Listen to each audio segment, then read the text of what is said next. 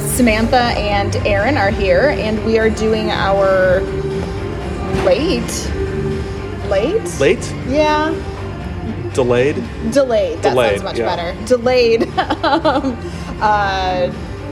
I don't know, middle segment where we're going to talk about the books that we're reading for the book challenge. Yes. Our last episode was quite long, so we decided to hold off and release this, put this up as something separate. So. Yes. So, you have a change of book that you want to announce. Yes. Yeah, so I was reading a book called, I don't remember what it was called. Was there a castle involved? There was a castle. There was a castle. There was a castle involved. I thought it sounded interesting, but I read a few pages of it and just couldn't get into it. There's a lot of like modern British royalty stuff, and that's just not something that I'm into. Oh, yeah. And I'm not a big World War II person either, so I think it started off, at least then, I just couldn't force myself to sit down and read it. So, I kind of cheating, I suppose, because I'm using a book that I am reading for work, for a book club, a program that I'm running. And it is called Braiding Sweetgrass by Robin Wall Kimmerer, and it is not paranormal or spooky at all. It has a lot of interesting information about like Native American legends and stuff, though, because Robin Wall Kimmerer is an Anishinaabe. She's a member of the Citizen Potawatomi tribe, and she's also got a PhD in biology, I think it's biology. And so she talks a lot about our relationship with the land, with the earth, and things that we need to do to repair that. And so it's a beautiful read, very fascinating. Each chapter sort of stands alone. It's a different story, but of course she has like this overriding theme throughout the whole book that I really, really enjoyed and would recommend anybody who's interested in, conservation, nature, anything like that should read it. And you told me there are several mentions of the Wendigo. Yeah, there are a few, in the last section of the book. So she tells the story of the Wendigo and what it symbolizes to the Anishinaabe people and sort of how it arose and connects it to some modern day stuff. So I'm excited to bring that into our discussion of the Wendigo, which is a few episodes out. Yes.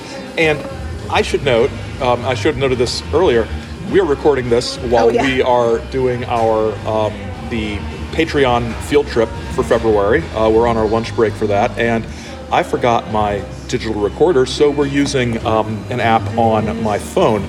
And we're at lunch at Lucky's Pub in mid-Michigan. And so the music you hear is probably going to get us a copyright strike on YouTube. Oh. I might have to mess with that a little. It should be fine. I'll have to mess with that a little bit. But I'm reading Argo. I'm not as far as I want to be. But that's mostly because I've got other stuff going on that I'm reading a lot of stuff for the production of various podcast episodes, so my other reading is getting left behind. But one of the things about Argo that I've noticed is that it's a book about a historical subject, but it's from the point of view of one of the people in it, and it's co-written with a professional sort of journalist type writer. And so what I'm finding is I'm used to reading historical treatments by historians or journalists about especially modern history stuff, and so there's a lot of detail that I'm not missing. I'm just noticing it's reading a lot faster than something like All the Shah's Men about the Iranian Revolution or any of the various books on Cold War espionage history I read, where there are numerous documents that have been declassified. So there's not a lot of like digging into primary sources and stuff like that. But it's fun. It's breezy for a book about a hostage situation and everything. It's a breezy read. I should be further along than I am, but like I said, sort of lazy, book lazy sometimes. Yeah, well, I finished mine, but that's only because I got to read it at work because it's for work.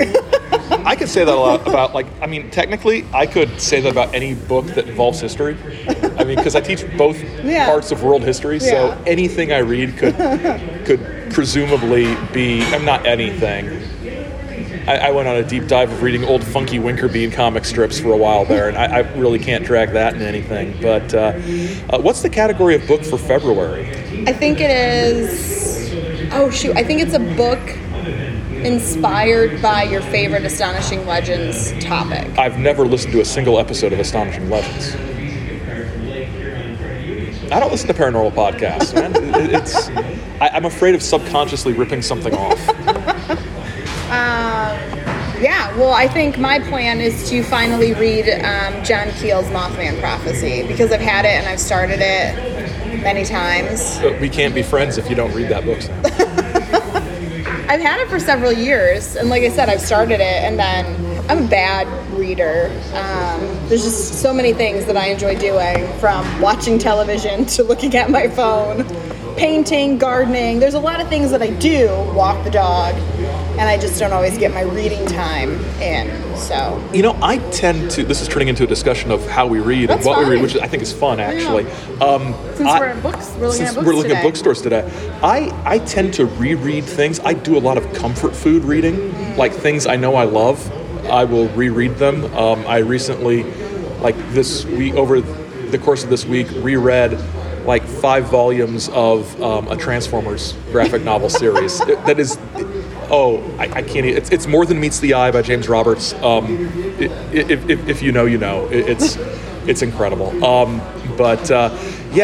don't read as much as I should, and I don't read the type of stuff that people assume. You teach history at a college. You must read a lot of history books. It's like, no, I don't. Yeah. And that's like being at work. I have reread one book in my entire life. I never reread. There are so many books out in the world. Why would I waste time rereading? I have so little time that I carve out to read that I committed to reading all of the books that I've purchased that I have not read. But I was going to reread all of the Harry Potter books and a couple years ago, and I reread the first one. That's as far as I got. I was going to skip the second because I really don't like Chamber of Secrets that much, and jump in at Prisoner of Azkaban because it's my favorite. So. I assume that's all factual information you just said. I recognize some of those words from just being an aware human being. I reread a lot. I reread too much. I need to read more. Like, I can't even get through a book if there was a movie made based off of a book, and I happen to watch the movie first, I can never get myself through the book because I know the plot line. So I just cannot sit down and do that. But you can do the opposite. You can watch a movie where you've read the book first? Yes. Okay. Yeah, completely. Yeah. Yes. Because then you're sort of looking at like how they might have brought to life what you've already read. Yep. Yeah. My wife doesn't reread much stuff at all, and so she does a lot of the Kindle. She has the Kindle Unlimited subscription because she's like, I'm not going to buy these things because I'm not going to read them again. So if I can read 10 books for $10 a month, why would I?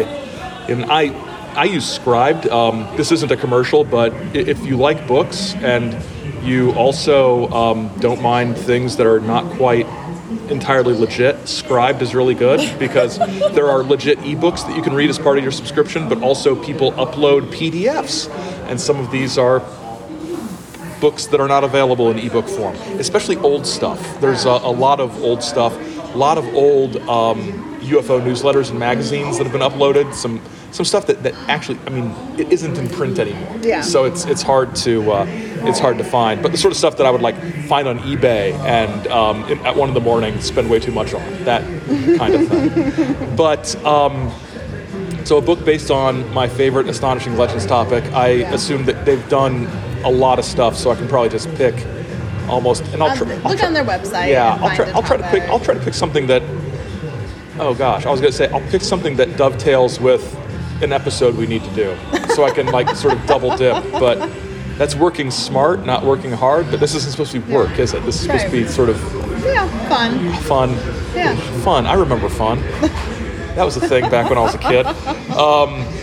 All right, well, we're gonna eat our lunch and get back to our field trip of exploring the used bookstores and bookstores of mid-Michigan. We have 2 more to stop at. Yeah, and that's going to be up on the Patreon sometime in February for you to check out. And thank you to those who have jumped onto the Patreon quickly. It's exciting.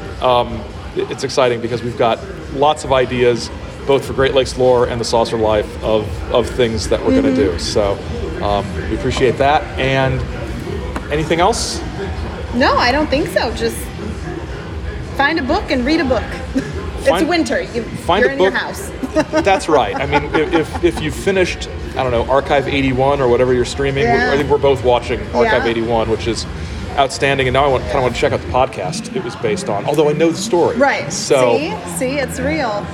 That struggle. I've got a real thing about enjoying different iterations of the same story. And it can be done, but I guess like time is a commodity. I'm very time aware. Like I'm a person who always knows what time it is, how much time I have until X, Y, or Z needs to happen or whatever. Like in a day, like if I go to sleep at this time, then I get this how many hours of sleep. Like that's just how my mind works. And so, like to consume a story in the similar. To consume the story again, I guess is what I'm trying to say, just in a different medium. It's like, well, that's time wasted. Like, I could be experiencing something new. I get that. Yeah, that's how I'm not saying that it's the right way to, but like, that's just how my mind works. Yeah, I get that a lot. I do. And I've got other podcasts I need to listen to first before I dive into something new. I'm behind waiting for Bridgewater to come out. I don't know when that's going to happen. Yeah, that's a good question. I'm waiting for the new season of The Sinner to hit Netflix too. Yeah. I didn't watch it when it was on broadcast because commercials, man. But I don't get that channel. We do very little. We have no TV, cable, anything package. I've got Netflix. That's what I've got. Yeah, and my parents' Hulu. That's illicit. We do cable. We've tried not doing cable, but I don't know. Comcast cast some sort of spell on us where cable made sense, and now the Saucer Wife renegotiates every year and like cows them into giving us deals. So. I don't. I assume she's doing something wrong when she does that. I can't even be in the room when she's on the phone doing this stuff. It freaks me out. But she's the negotiator. I would just say, okay, how much you want me to pay? Anyway, we've gone far afield here. Yes. Well, thank you, Sam. Yep. Talk to you later. Bye.